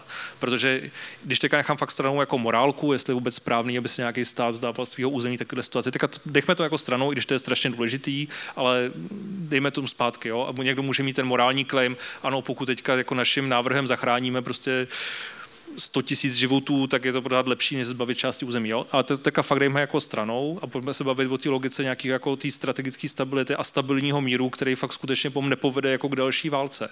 A my jsme jako v situaci, ve které jako Rusko kontroluje odhadem nějakých 17% jako ukrajinského území stále a v tuhle chvíli, kdyby se například uzavřelo příměří, teda ještě ne mír, a to ty iniciativy navrhují, tak to disproporčně zvýhodňuje jako Rusko v té strategické úrovni a my z těch konfliktů víme, že prostě po uzavření příměří to neznamená, že prostě končí válka, ale že naopak velmi často prostě je tam další kolo eskalace, ve který prostě nějaká strana byla schopná prostě se nadechnout, načerpat síly, líp využít prostě nějakého zase jako potenciálu, který dal ten jako extra čas a využít to prostě pro nějakou jako další ofenzivu. A to tam jako aktuálně vidíme. Rusko je ta strana, která by disproporčně jakoby z toho benefitovala a i kdybychom se dostali do pozice typu, kterou zase navrhují, když tak odhlídnout od příměří, pojďme se dohodnout, že Rusko tady nechá v vozovkách jenom tady kousek toho území. Pořád jsme v situaci, ve které bude Rusko vojáky mít blízko ukrajinských hranic. Pro Ukrajinu to má prostě dopady typu jako ekonomický, nějaký jako povaleční obnovy, kde samozřejmě kdo bude chtít investovat do Ukrajiny ve chvíli, kdy prostě tam jako nemá vyřešený hranice, pořád tam hrozí nějaká jako forma prostě obnovení toho konfliktu. Ve chvíli, kdy Ukrajina jako bude v takovéhle pozici, jaký jsou vyhlídky na to se dostat do NATO, že jo, samozřejmě, protože NATO nebude jako akceptovat člena, u kterého pořád jako hrozí tato eskalace a není to jakoby ten stabilní mír, který jakoby něco vyřešil. Takže to jsou jako všechny ty jako parametry, které podle mě ty mírové iniciativy nedomýšlejí a v podstatě nějakým svým způsobem tím svým návrhem potenciálně můžou teďka dát Rusku určitě jako dáreček, který ho může potom ono využít.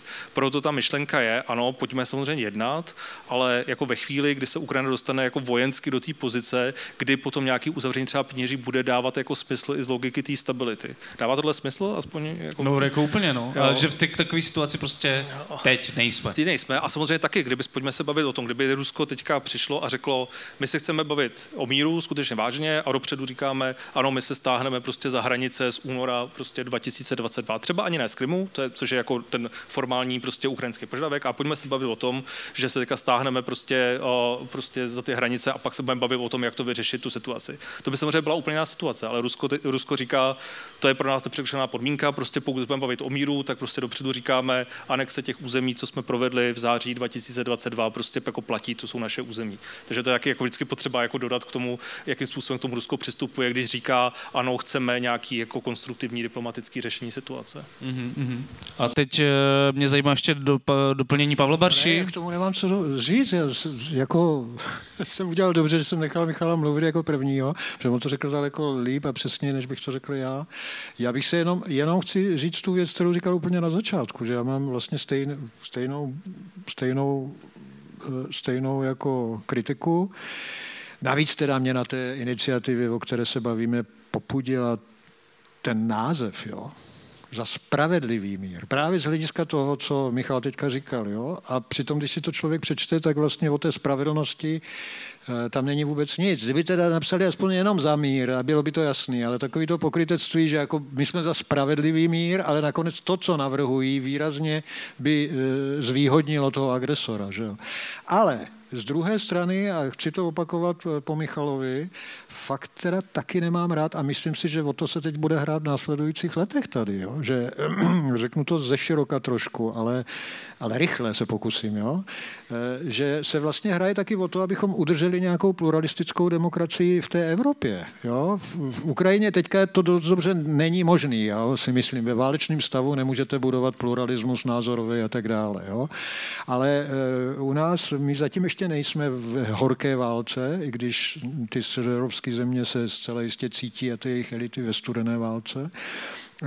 A tudíž jde o to, jako nepodlamovat tu demokracii, s níž je spojená názorová pluralita a diskuse. Tím, že se určitý iniciativy, že se s nima nediskutuje, jo, a okamžitě se označí jako za pátou kolonu Ruska a za agenty ruského. A to se označí na základě toho, že se nějak překrývá to, co říkají, buď to s tím, co říká ten Putin, nebo jeho obhájci, nebo s jeho zájmy.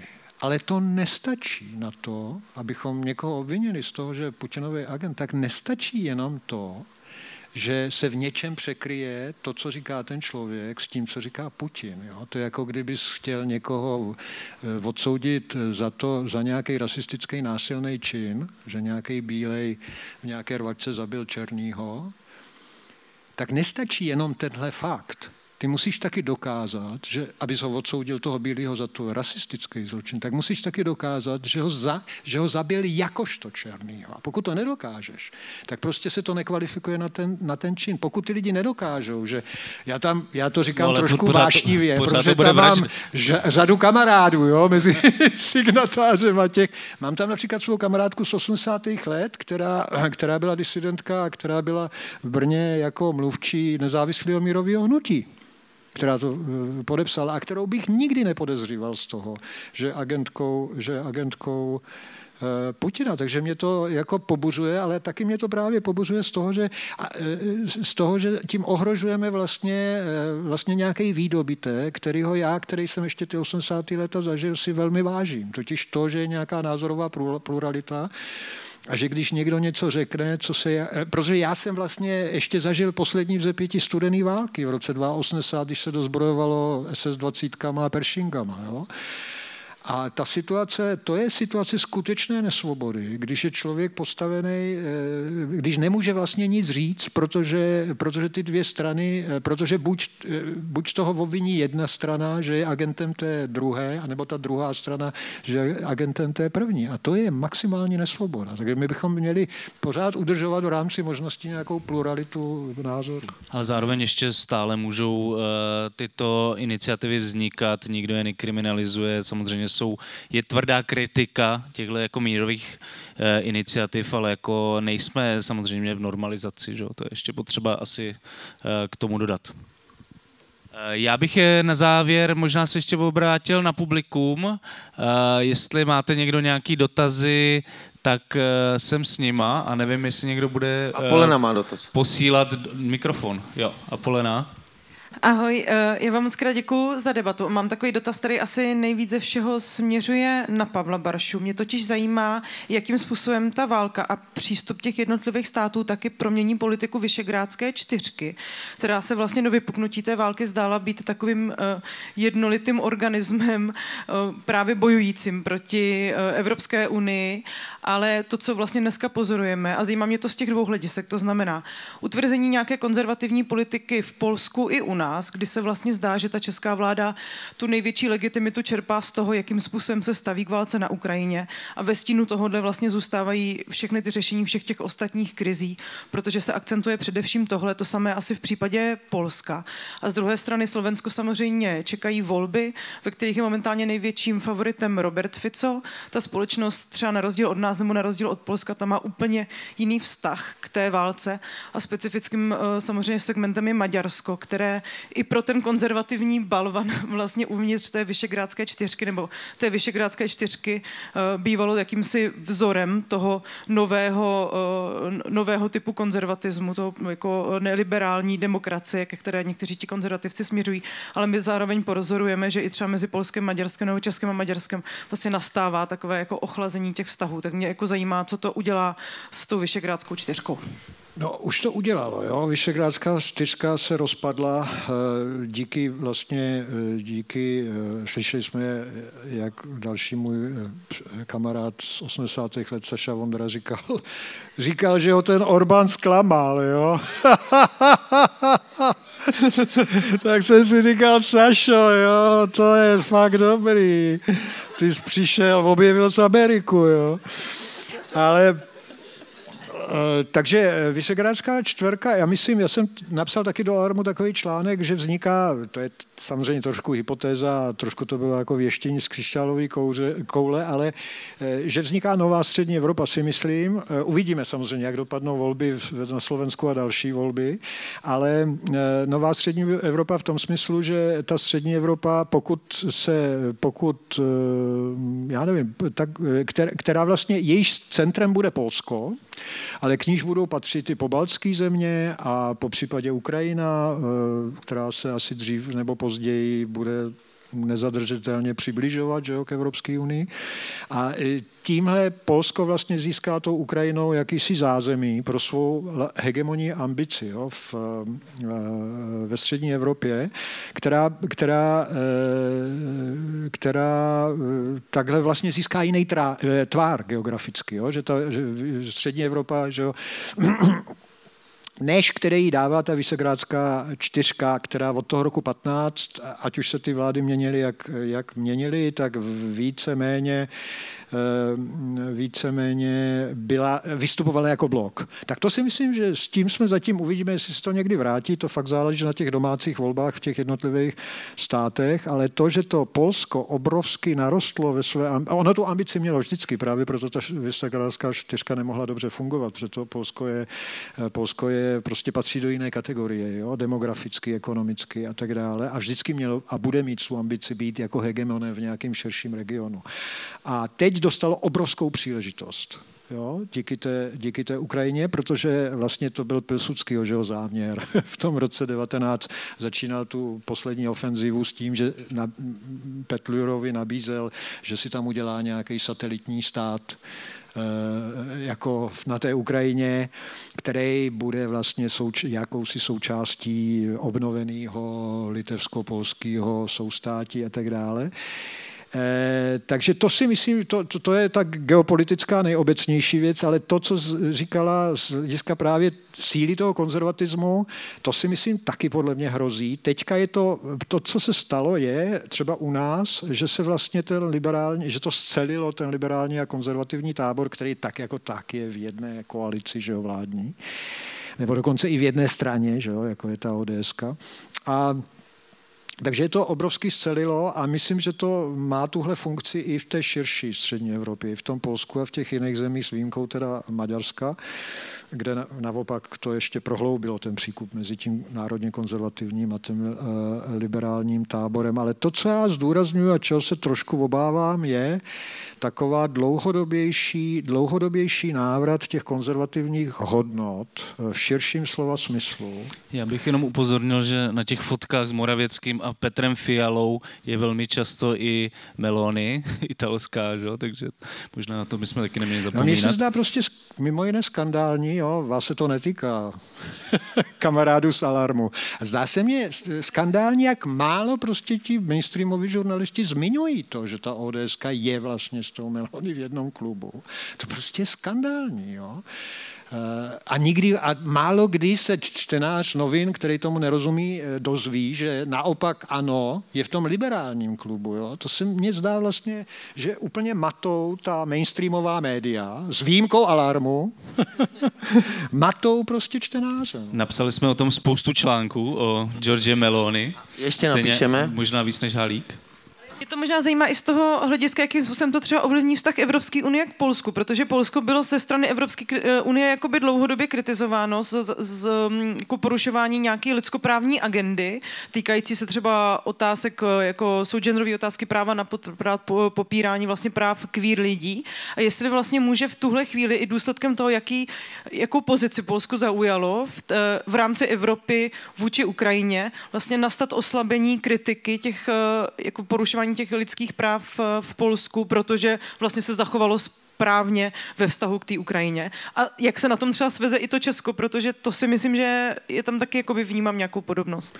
Dvě věci. Jedna věc je, že vlastně bude hodně záležet na tom, kdo vyhraje ty příští parlamentní volby, které jsou, myslím, na podzim. Že? Je klidně možný, že to vyhraje ta občanská platforma a potom se celá ta konfigurace radikálně promění. Ale a druhá věc je, která je vlastně negativní a která by tady měla zaznít a která souvisí s tím, co jsi říkala teďka, že jako a znova jsem to slyšel, samozřejmě jsme rok po vypuknutí války, tak všichni mluví, tak jako, že se snaží poznášet a zdůrazňovat ty dobré věci, ale jako v českém tisku se málo zdůrazňuje to, že na té bělorusko-polské hranici zahynulo několik desítek lidí poslední rok nebo rok a půl, protože pokud nejste Ukrajinec a Běloch, tak vás prostě přes tu hranici nepustí. To stejný se týká, myslím, litevsko-běloruské hranice a vlastně se to i málo, já čtu hodně francouzský, německý a britský a málo se to zdůrazňuje i tam a to je asi špatný znamení tady tohle, jo? Že se jako akceptuje to, že lidský práva uprchlíků jsou nějak vyznačeny regionálně. Že prostě uprchlíci z z určitého regionu, určitého náboženství, určité barvy pleti, mají práva na něco, na co uprchlíci z jiného regionu, ale postiženi možná stejnýma katastrofama, ale jiné barvy pleti a jiného náboženství právo nemají. A to se mně zdá jako nebezpečný vývoj. Každopádně my vám všem děkujeme, že jste s námi tady absolvovali takhle strašně dlouhou, i když super zajímavou debatu Collapse Live při příležitosti tragického výročí ruské invaze na Ukrajinu, o těch aktuálním dění, o nějakým jako širším politickým a sociálním kontextu jsme si dnes povídali s politoložkou a expertkou na Rusko Terezou Souškovou.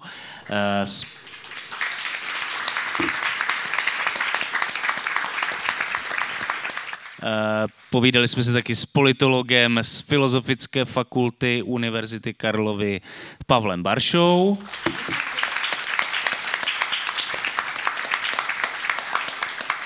A bezpečnostním analytikem Michalem Smetanou z Fakulty sociálních věd Univerzity Karlovy.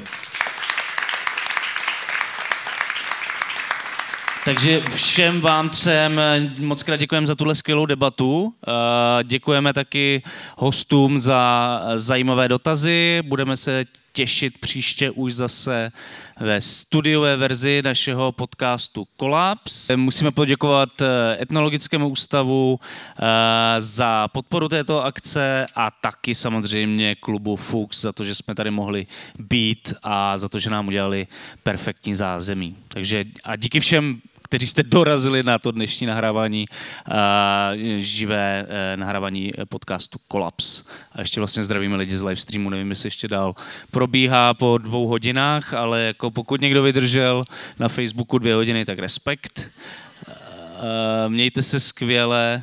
Chceš něco dodat, Pavle? No, nebo spíš naopak než respekt, ale... To nevím, co jak myslíš. Pomlčím. Mějte se skvěle a příště zase se uvidíme u dalšího dílu našeho podcastu Collapse. Čau. Čest.